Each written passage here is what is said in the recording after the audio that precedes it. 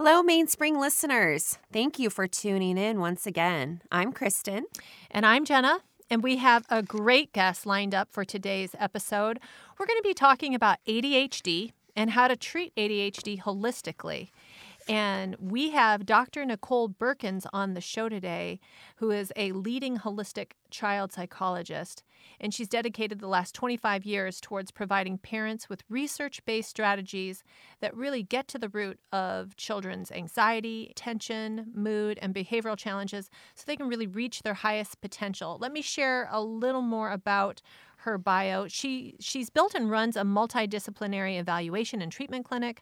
She is also a best-selling author, a published researcher, an award-winning therapist, an in-demand speaker, international consultant, and experienced mom of four who is determined to show the world that with healthy foundations in place, every child and family can thrive. Wow. I know so many families who have been impacted by an ADHD diagnosis, and many have shared all the bumpiness that goes along with that diagnosis because it's not just about focus and academic performance. It's also about, mood dysregulation, impulsivity, and really how that can impact family and friendships. Oh, yeah. And also the ups and downs of titrating different medications and navigating the side effects. Yeah, depending on how it presents in each child or person, treating ADHD just doesn't have a standard playbook. And I know that so many families find it challenging to find treatments that really work and help. And I think that's why Dr. Buerkens is going to be so helpful in shining a light further on this conversation, because by having a holistic approach, she's looking at it in a very layered way. It's about lifestyle, it's about nutrition, it's about sleep, it's about medication, and it's also about behavioral. And I just can't wait to get further into the conversation with her. Yeah, let's get to it. This is Mainspring Family Wellness, where transformation takes root. This podcast is for parents pursuing both personal growth and family wellness. We will cover relevant topics that help us reflect, make educated choices, and parent effectively. My name is Kristen Perlmutter. I'm an educator, a philanthropist, and a mother of three who is passionate about personal growth and seeing families at their optimal wellness. And I'm Dr. Jenna Flowers, a marriage and family therapist, author of The Conscious Parent's Guide to Co-Parenting, speaker, and mother of three. Welcome, Dr. Nicole. Thank you so much for joining us today. Thanks for having me. Great to be here. Can you share with us a little more about your story of how you came to be known as a leading holistic psychologist? Sure. My personal and professional stories are sort of woven together over the last 25 years or so. I actually started my career as a teacher. I got my bachelor's and my first master's in education, specifically special education, and started my career working with kids all the way from little ones at the preschool level all the way through the high school level with a wide variety of learning challenges, developmental issues, behavioral and emotional kinds of issues. And I loved doing that work. But at the same time, I had parents saying to me, what you're doing with our kids during the day is great. But we're really struggling at home. We don't have good guidance. We don't know how to manage a lot of these really challenging things that we're dealing with. And that got me passionate about working with family systems and more parent training kinds of things. So I went back and got my doctorate in clinical psychology, opened a private practice specializing in working with children and teens and young adults with a wide variety of neurodevelopmental kinds of things. So autism, ADHD, those types of things, as well as kids with emotional and behavioral and mental health kinds of things. So anxiety, depression, bipolar disorder, all those types of things. And along the way, started having my own children. I have 4 kids. They're now 15 through 22, but they were little at the time. And I started seeing these patterns both in patients at the clinic, as well as in a couple of my own kids, of physical health kinds of things, and then also mental health, brain-based, developmental kinds of things. So a lot of the kids coming into my practice, they were there because they were having symptoms of ADHD, or they were on the autism spectrum, or they were having explosive behaviors or things like that. But also, as I delved into their history, the vast majority of them had a long history of things like chronic constipation, recurrent ear infections, strep throat, not sleeping well ever, very picky eating, digestive issues, eczema, asthma, the whole gamut. And I started seeing that in a couple of my own personal kids too, and started getting curious about the connections between physical health and mental health and child development. And when I delved into the research literature, I was really surprised to find a pretty large body of literature showing those connections. And I'd now gone to a lot of schooling. I had a couple of master's degrees, a doctorate, had been in the world of child development and education, as well as psychology and mental health. And nobody had really talked about these things. And that got me passionate about really researching those connections. Went back and got another master's degree in nutrition and integrative health in order to really be able to weave that into the work that I do with patients and their families. And so now today I really practice a holistic, integrative model of care where I use my knowledge and experience in child development and education, as well as in psychology, because there are great tools there, but also weaving in the integrative nutrition pieces, the lifestyle pieces for the entire family, really. And that's how we get much better results for kids, is when we look at them holistically as an entire person, all the facets of them, not just their symptoms and their, label that we give them, and then provide treatment in a way that really works on all of those core issues. And so that's really what I do today, both in my clinical work as well as in the teaching that I do, my online work, those kinds of things. Great. Fantastic.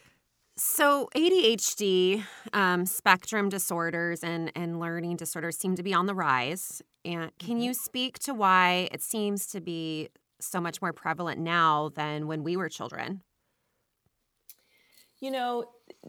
It's clear that they're on the rise, whether we look at the data or we just listen anecdotally to teachers, for example, who have been in the field for 25 or more years, who will say definitively that their classrooms today are filled with children who are very different developmentally, socially, neurologically than kids that they were teaching, 25, 30, 40 years ago. And the data supports that. We've seen all of these conditions in the realm of neurodevelopmental kinds of issues, as well as mental health issues on the rise. And that was before the pandemic. And certainly that has gotten even greater in terms of exponential growth for things like anxiety, depression, those types of things, since the pandemic. But, we have seen the rates of autism spectrum disorder rise exponentially over the last 25 years. ADHD, same thing. Learning disabilities, mood disorders, anxiety, any type of behavioral diagnosis, all of these things are rising. And there seem to be several factors in play. One is certainly that there is some element of genetic predisposition for some of these things. I think genetics gets way overplayed, and the research supports that it gets way overplayed. Genetics is a small component. You can have a genetic predisposition to, let's say, something like ADHD or autism or schizophrenia or anxiety or something like that. But what we know is that it's environmental triggers that really cause the genetic predisposition to be expressed. And unfortunately, we have way more environmental triggers today than we had 20 years ago, 30 years ago, or before that. And so what the research points to in terms of what are some of the things environmentally going on, literally from an environmental standpoint, we have much more toxic air, toxic water. Our food supply is less nutrient dense and more filled with toxins than ever before in history. But when we think about it, the environment as things like our relationships, our culture, the dynamics of what's going on in our world, we have higher stress levels in adults and children than ever before. We have a mismatch developmentally between what traditional schools in the US are expecting of children and what is developmentally appropriate for their brain development, for their developmental level. We have had the infusion of 24/7 internet connectedness, screen time, social media placed into the lives of kids over the last 15 or so years. So all of these pieces are playing a role in what we're seeing with the exponential increase in these things, it's not any one thing, but it's this sort of combination of lots of pieces. Kids not sleeping as well, kids having more dysfunctional relationships, higher stress, more screen time, more sedentary, dysfunctional school environments, all of these things that really seems to be leading to a significant increase in symptoms for lots of kids.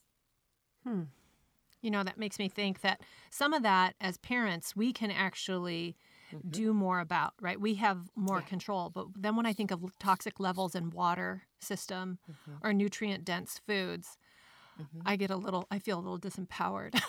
Yeah. Knowledge is power. And yes, there are lots of things that we as parents can do. And even, especially from a food standpoint, being intentional about understanding that what you feed your kids matters and to look at nutrient density. Most kids in America are eating a diet very high in what we call ultra processed foods, which have a lot of chemicals, a lot of sugar, and very low nutrient levels. So there's a big difference between feeding your child a packet of fruit snacks, for example, and feeding them an actual orange or an apple. From a nutrient density standpoint, that kind of stuff matters. So we actually do have a lot of control. There, of course, are big systemic changes that need to happen in agriculture in this country, in our food production system, in all of that, that if we could get those changes made would dramatically change the trajectory of health and development for kids.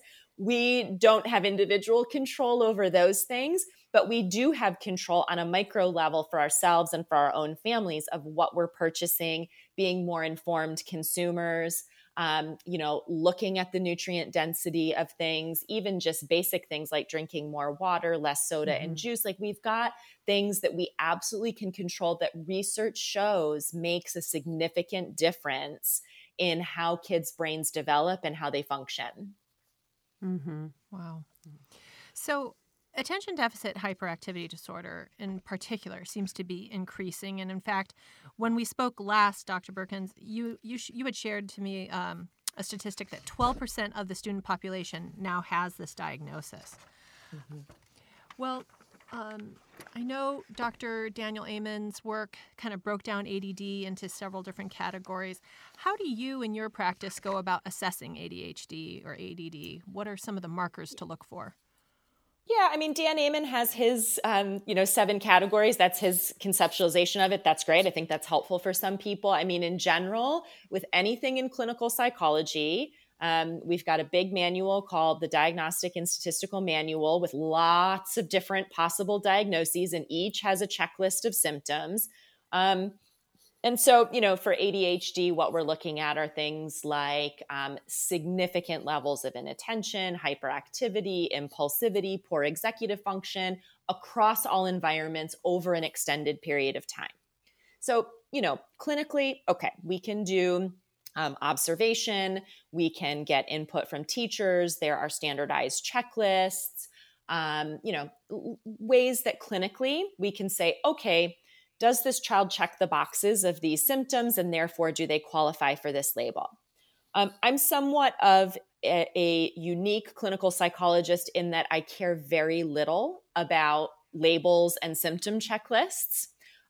In fact, from a standpoint of diagnosis, I will give a diagnosis if a parent or an individual really wants one, if that's something that's important to them to have a label, or if it's necessary for getting school supports, insurance reimbursement, access to community services, I'm fine with that.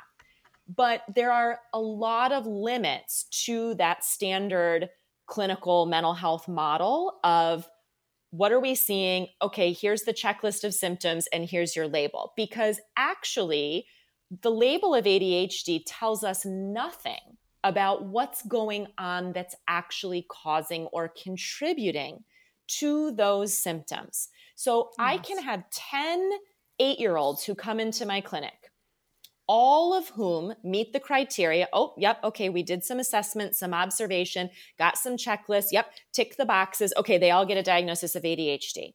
And all 10 of them may have very different underlying contributing factors that are causing those symptoms. So from a treatment and intervention standpoint, we better get really invested in understanding what is going on for that kid in order to put a plan in place that's going to alleviate or support or resolve the symptoms. And that's not how the standard mental health system operates today. It's, well, you have ADHD, the standard courses of treatment are a stimulant medication and go get some behavioral therapy. Well, okay, that may or may not be helpful for however many, percentage of kids.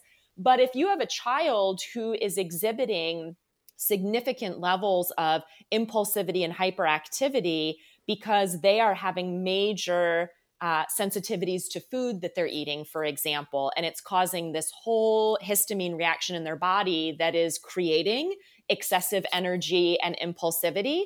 Well, all the stimulant medication and the behavior management strategies in the world are not going to resolve that for that kid. And that's just one example. Mm-hmm.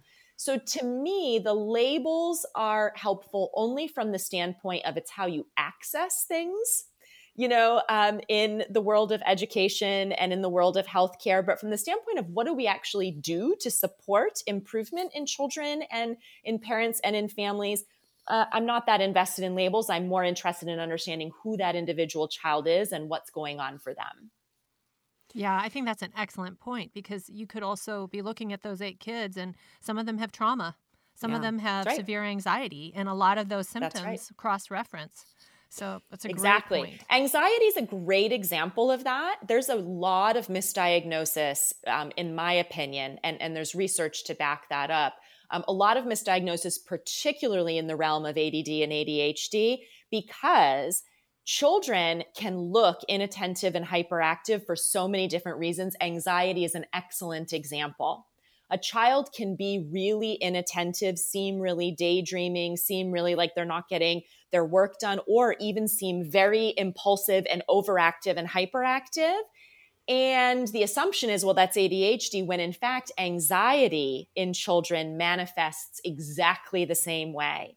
And so you're absolutely right that there's really a need to be working with a practitioner who understands how these things present. Trauma can present that way. Pain can present that way in children, especially younger children or children with limited verbal communication capacities. And so when we just look at the surface and say, well, this is inattention, this is hyperactivity, this is impulsivity, this is ADHD, we really miss the boat in teasing out the nuances of what's going on for most kids.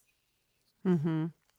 So I understand, traditional ADHD treatment is behavior modification and medication. But can you talk a little bit about the holistic approach that you might use for treating ADHD?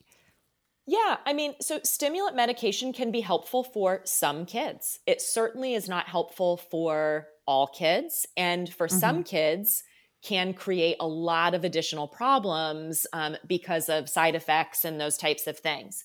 So I'm not opposed to it. I just have realized, and the research shows this as well over the years, that stimulant medication is not the silver bullet for the vast majority of kids. It can be helpful for some, but certainly doesn't resolve the issues for most. And behavior strategies and supports can also be a helpful part of the picture. But the other pieces that we need to be looking at from a physiological standpoint, we want to really be looking at child's nutrient levels across the board, particularly if any child who's exhibiting symptoms of ADHD at a minimum should be getting an iron panel done to look at their iron levels, because the research is so clear that even suboptimal levels of iron, not even frank anemia, but just suboptimal levels of iron in children, guess how they present? As very ADHD. They also don't sleep well. They're very hyperactive. Their mood is very labile. They have difficulty regulating themselves.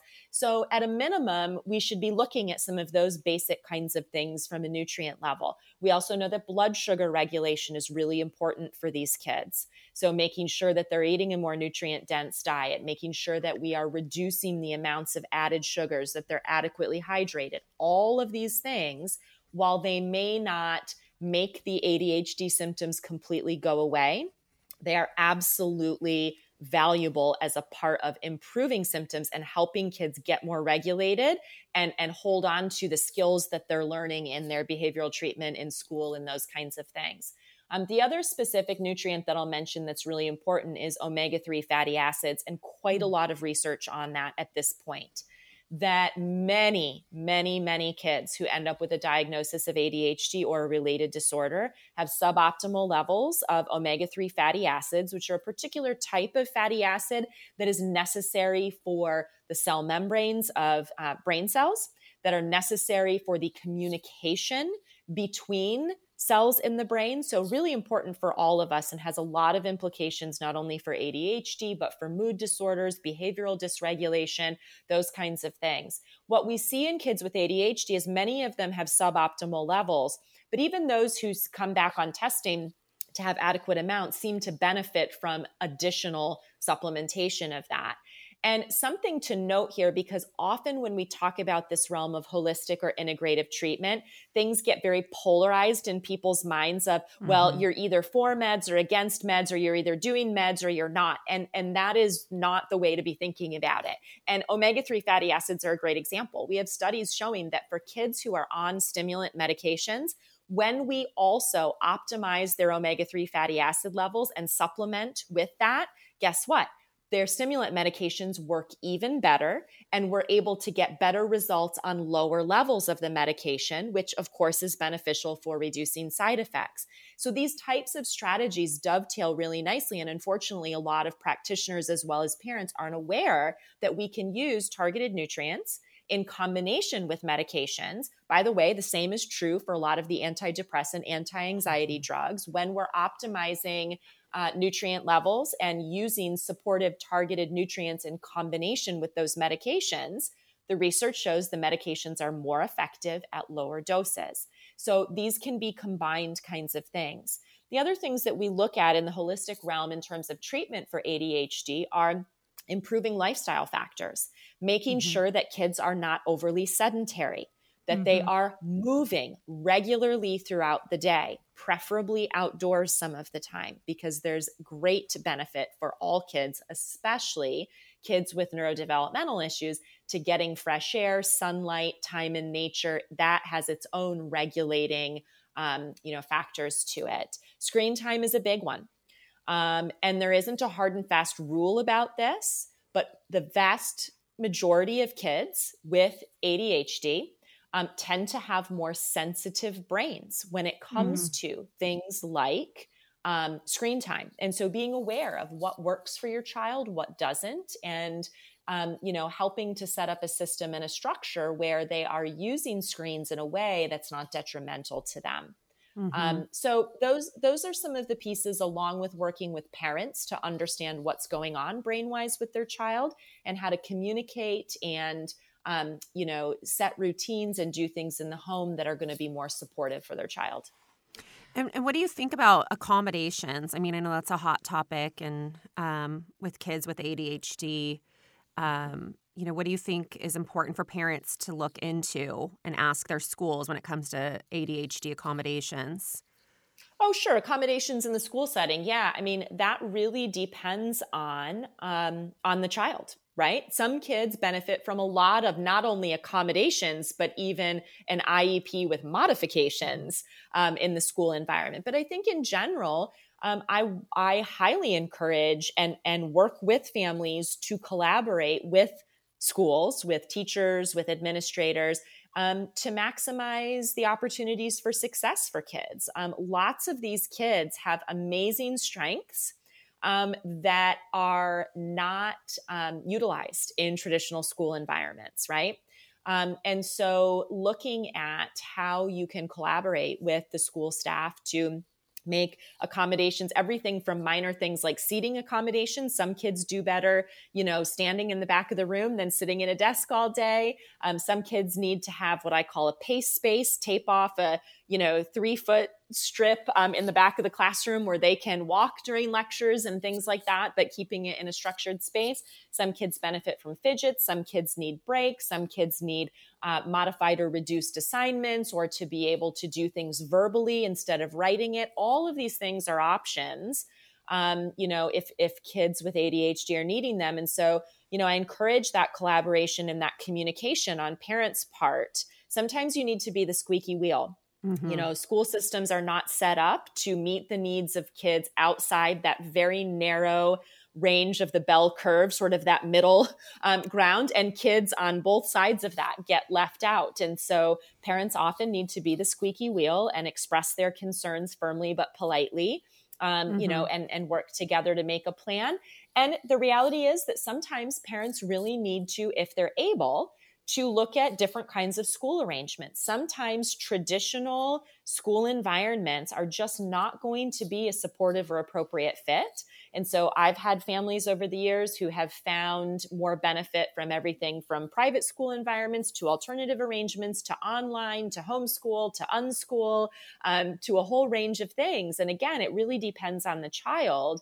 But I see a lot of parents burn themselves out year after year, banging their head against the wall of trying to get their kid to succeed in a traditional environment that just isn't going to be a fit for them. So I think parents staying open to the idea of who is this child, what's going to best serve them, and when possible, to look at flexible options for that.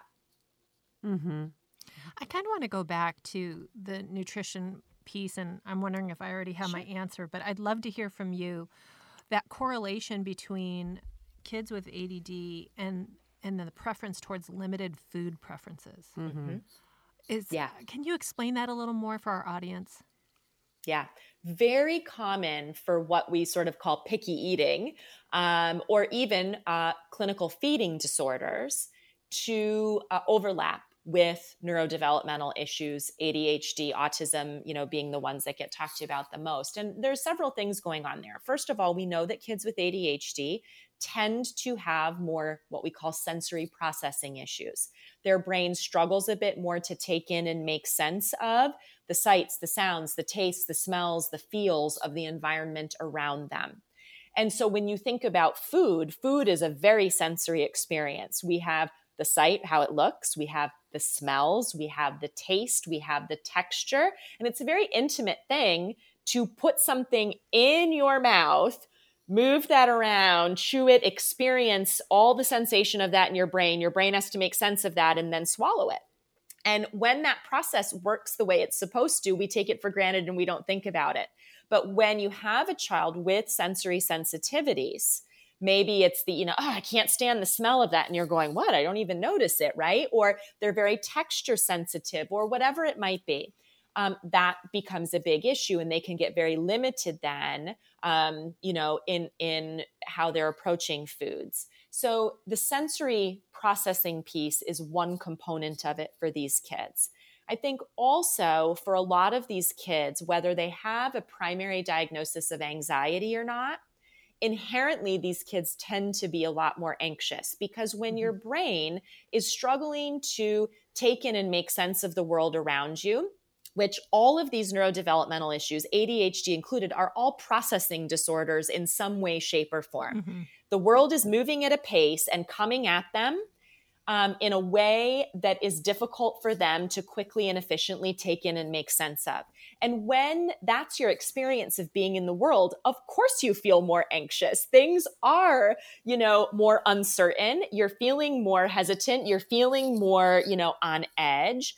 And what do we as human beings do when we start to feel anxious or uncertain? Well, we look for what we can control, because control is the antidote to feeling out of control, to feeling uncertain, to feeling anxious. So we look to where we can control.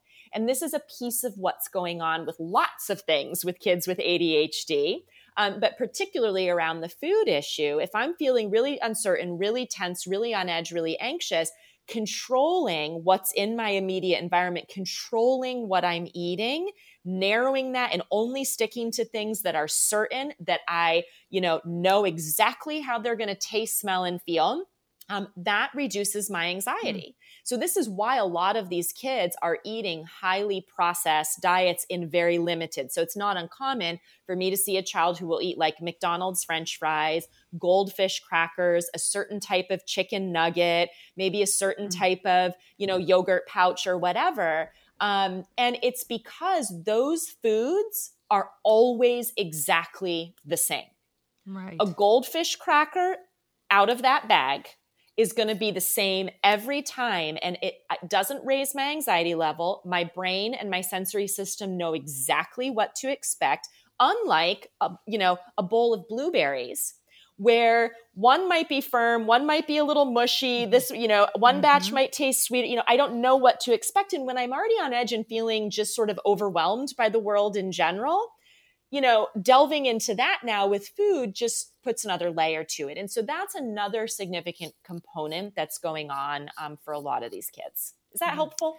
You're just so articulate, Dr. Buerkens. I so appreciate how you're explaining everything. It's so clear. Yes. That makes a lot of sense. I've never thought of it like that.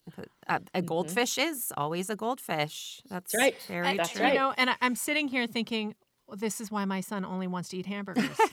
That's right. Like he has just like, that's his go-to. Yeah. And goldfish. That's right. I'm like, man, I have some fixing to do in our kitchen for sure. Well, and where you start with that then, because I'm sure a lot of parents are listening are like, oh my gosh, what do I do about that? Is you start with very small changes because you now understand what the issue is, right? The issue is uncertainty management.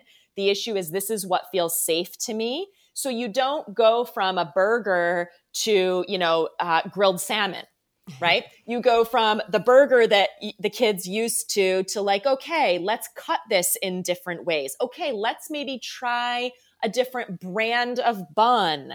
Okay, let's try, maybe putting this kind of cheese on it. Let's see, can you come up with a couple of ways that you could change this? Goldfish crackers, maybe we try a different brand. Maybe we see what happens, can we make our own? What happens if we crush them?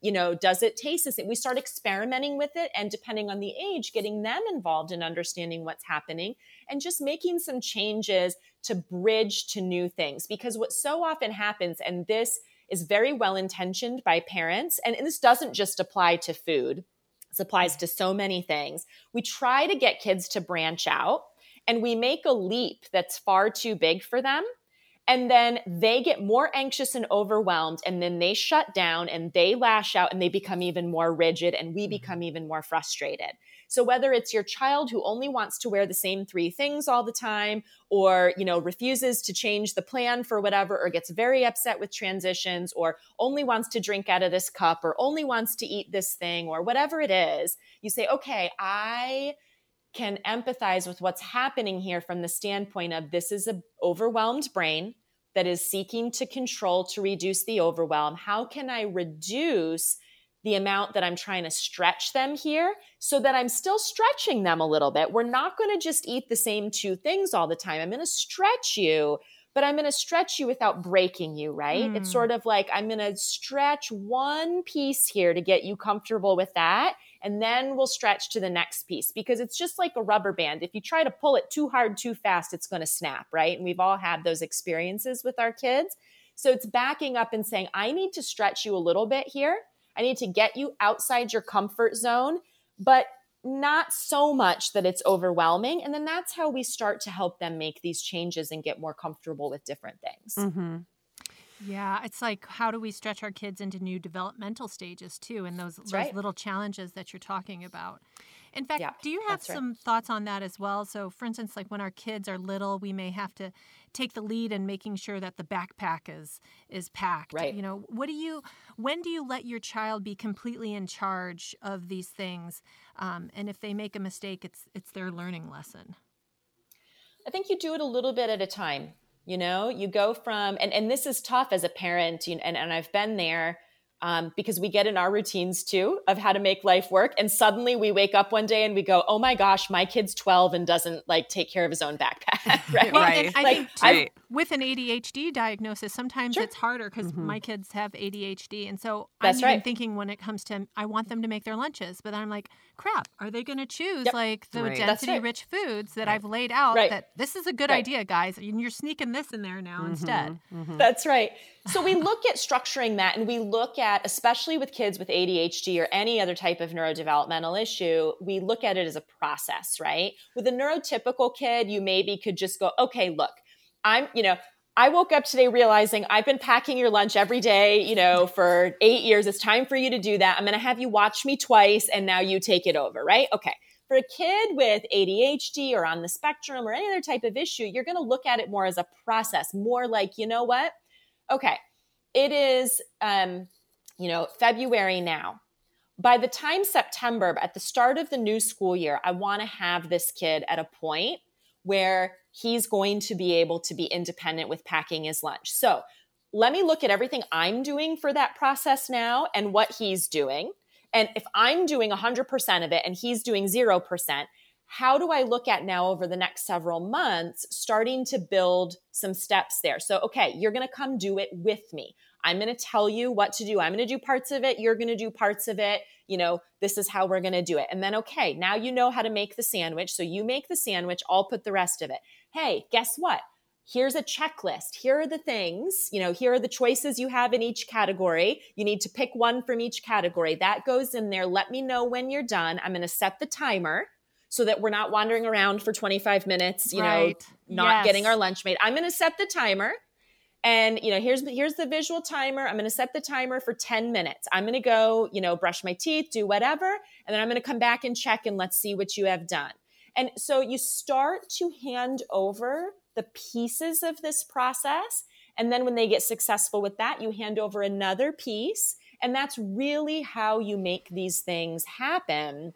But realizing that it's going to be a process and setting a realistic expectation for yourself and them of how long it might take. Mm-hmm. Like I feel a relief right now and anxiety knowing that on what you just shared, I could have 6 months to complete that. That Yeah, feels doable. that's right. To Not, me. not Right? overnight. Well, and Yeah, here's because what- my expectation would be. Here's what's so important about that. Because we tend to look at it as, I tried to have him do it and he didn't do it, now I have to do it. We tend to not give these kids the opportunity to develop the skills. Either parents continue doing everything because they assume their kid can't, or they try to get them to do it and give up way too quickly because the expectation isn't right and then keep doing it. And guess what happens? These are the kids then that end up in my office at 19 or 20, bottomed out with depression, anxiety, all of these things after graduating, having the rug of life pulled out from under them, sent off to college, somehow supposed to figure this out after everybody's been doing everything for them. And now we have a real problem, right? And so I love you asking that question and thinking about that, because these are absolutely the skills that we need to be working on and teaching our kids to do while they're still living with us at home. And so my thing is, I don't care if it takes the entire freshman and sophomore year of high school to learn how to independently manage the lunchbox and the backpack. The important thing is that they develop the skills to do it. I don't care if it takes all of middle school to get a kid proficient with managing their laundry situation. What matters is that they learn to do it. And in learning to do it, beyond the skill itself, what we teach these kids is that they're competent, that they're capable, that they are able to manage these things. And giving them that gift is almost the most important thing we can do, is sending them off into whatever's next for them beyond high school, beyond living in our homes all the time with us, with the internalized sense that I may have some struggles, but I am inherently a capable person. I am competent. I am a problem solver. And that's really, really what we want to be embedding in them. Oh, Yeah. that's so good. Dr. Buerkens, I'd love to talk a little bit about parental self-care because I think that's Sure. such an important part of this. And, Yeah. what can parents do to manage their triggers and expectations and then, ensure that they are getting the adequate self-care that they need? hmm Yeah, I think self-care is such a tricky thing for all of us as parents, right? And especially when you have a kid with some additional needs and challenges. Mm-hmm. Our focus so much, especially as moms, tends to be on our kids, our kids, our kids, our kids, and not on us. And it's easy to let our cup just empty out, and then we end up engaging with our kids in ways that we don't feel so good about, right? And that aren't so helpful. So I think one of the first things that I try to do for parents is give them a helpful framework for understanding what type of process they're in here, because this is very much a marathon and not a sprint. And a lot of us parent in general, but especially if we have a kid with some challenges with ADHD, we tend to parent as if we're in a sprint, and we are not. We are in a marathon. And just reframing that and understanding that this is going to take longer and we need to pace ourselves. For a lot of us with kids with these types of issues, we're not on the birth to 18 plan. We're on the birth to 21 plan, the birth to 25 plan, maybe even the birth to 30 plan, with helping our kids be to the point where they're able to independently launch into their life. And while some parents might say, well, that's really depressing, I actually think that it's really empowering and really a component of the self-care piece for ourselves. Because part of what burns us out is unrealistic expectations. Yes. And for ourselves and for our kids. And so when we can frame this as a wonderful, amazing human being with a very unique and powerful brain that is filled with lots of strengths, but also some very real weaknesses and challenges, that helps us understand that, okay, we need to just breathe and slow down and lean into this and recognize that we are running a marathon here and pace ourselves accordingly. Whether that is with school expectations and the homework that comes along with it, whether that is with what we're expecting of our kids in the home. And I'm big on having high expectations, but reasonable expectations. And so I think that's a big piece of self-care. And then recognizing that, of course, all of our kids are going to trigger us. There is inherently something very triggering about having children. They bring out all of our own issues. You want the best personal development course you will ever take is being a parent. So true. Yes. And, right. And so to realize that, they're going to trigger us. We're going to have bad moments. We're going to have bad days. All of our stuff is going to come up. We're going to have a lot of uncomfortable feelings about that. And that really, that is our thing. That is not our kids. That is us. And that we need to learn how to take care of ourselves, whether that means going to our own therapy regularly, whether that means learning some coping skills like deep breathing, like some meditation, that absolutely should mean for all of us focusing and prioritizing our own health and wellness. What are we eating? How are we sleeping? What are our adult relationships like? Are we getting movement? What's our stress level? It means looking at all of that. And so often it's easy to pin that stuff on kids. Well, I'm so stressed out because my kids are tough, right? This kid with ADHD, and I can't take care of myself. And actually, that's where you have to start, because that's the only thing you can control. You actually can't control anything that's going on with your child, as much as we like to think we can. You cannot ever control another person. You can only control yourself. So good parenting and being a great parent to a kid with ADHD or related issue means being willing to look at yourself and learn how to manage yourself first. And when you can do that, that really goes a long way to making things better and easier, not only for your kids, but for your entire family. Very well said. That resonates for sure. This has been such a fabulous conversation today, Dr. Buerkens. Thank you so much. How can people find you? Tell us what you're up to.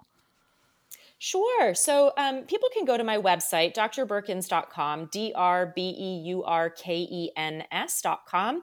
Lots of articles, videos, handouts, lots of free resources there for people. I also have a podcast called The Better Behavior Show. We do 2 episodes weekly on all of these kinds of topics and more. So that's also on my website, or you can find it on your favorite podcast player. My book about these things, Life Will Get Better. That's a book written for parents that you can find on Amazon, and wherever books are sold. And then on social media, I tend to hang out most on Instagram and a little bit on Facebook, but Instagram is really where I've got a wonderful community of parents and professionals. And so, try to post regularly and keep people supported and empower people with information. So love to have people join me any of those places. Oh, well, this has been so much. Just such a remarkable conversation. Thank you so much for just, you know what? Thank you so much for taking the time to educate yourself and sharing that with the bigger community. I just appreciate your giftings and how intentional you have been with bringing in education, nutrition, integrative health, and psychology. I mean, you really are such a premier professional in the field. So thank you so much.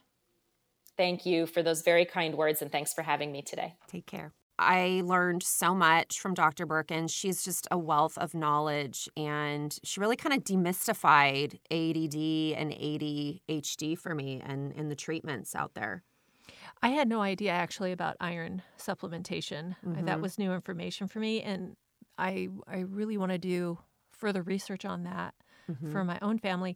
And I'm just going to get some really high quality omega-3s now after this conversation, and it's on the kitchen table for everybody to be taking. Yeah, and I think to her point, just really making sure the quality and the quantity that you're giving them is accurate. Which would be worth going to see a professional to make sure that you're getting a therapeutic dosage. Definitely. Yeah. Well, for more information on Dr. Nicole and resources related to our podcast today on ADHD, please visit our show notes. And thank you, everyone, for tuning in. We're so grateful for our listeners and really hope that you guys get something out of each episode. And if you do, please share it with your friends and leave us a review on iTunes and subscribe wherever you get your podcasts. We'll be back in a few weeks with another episode. Bye.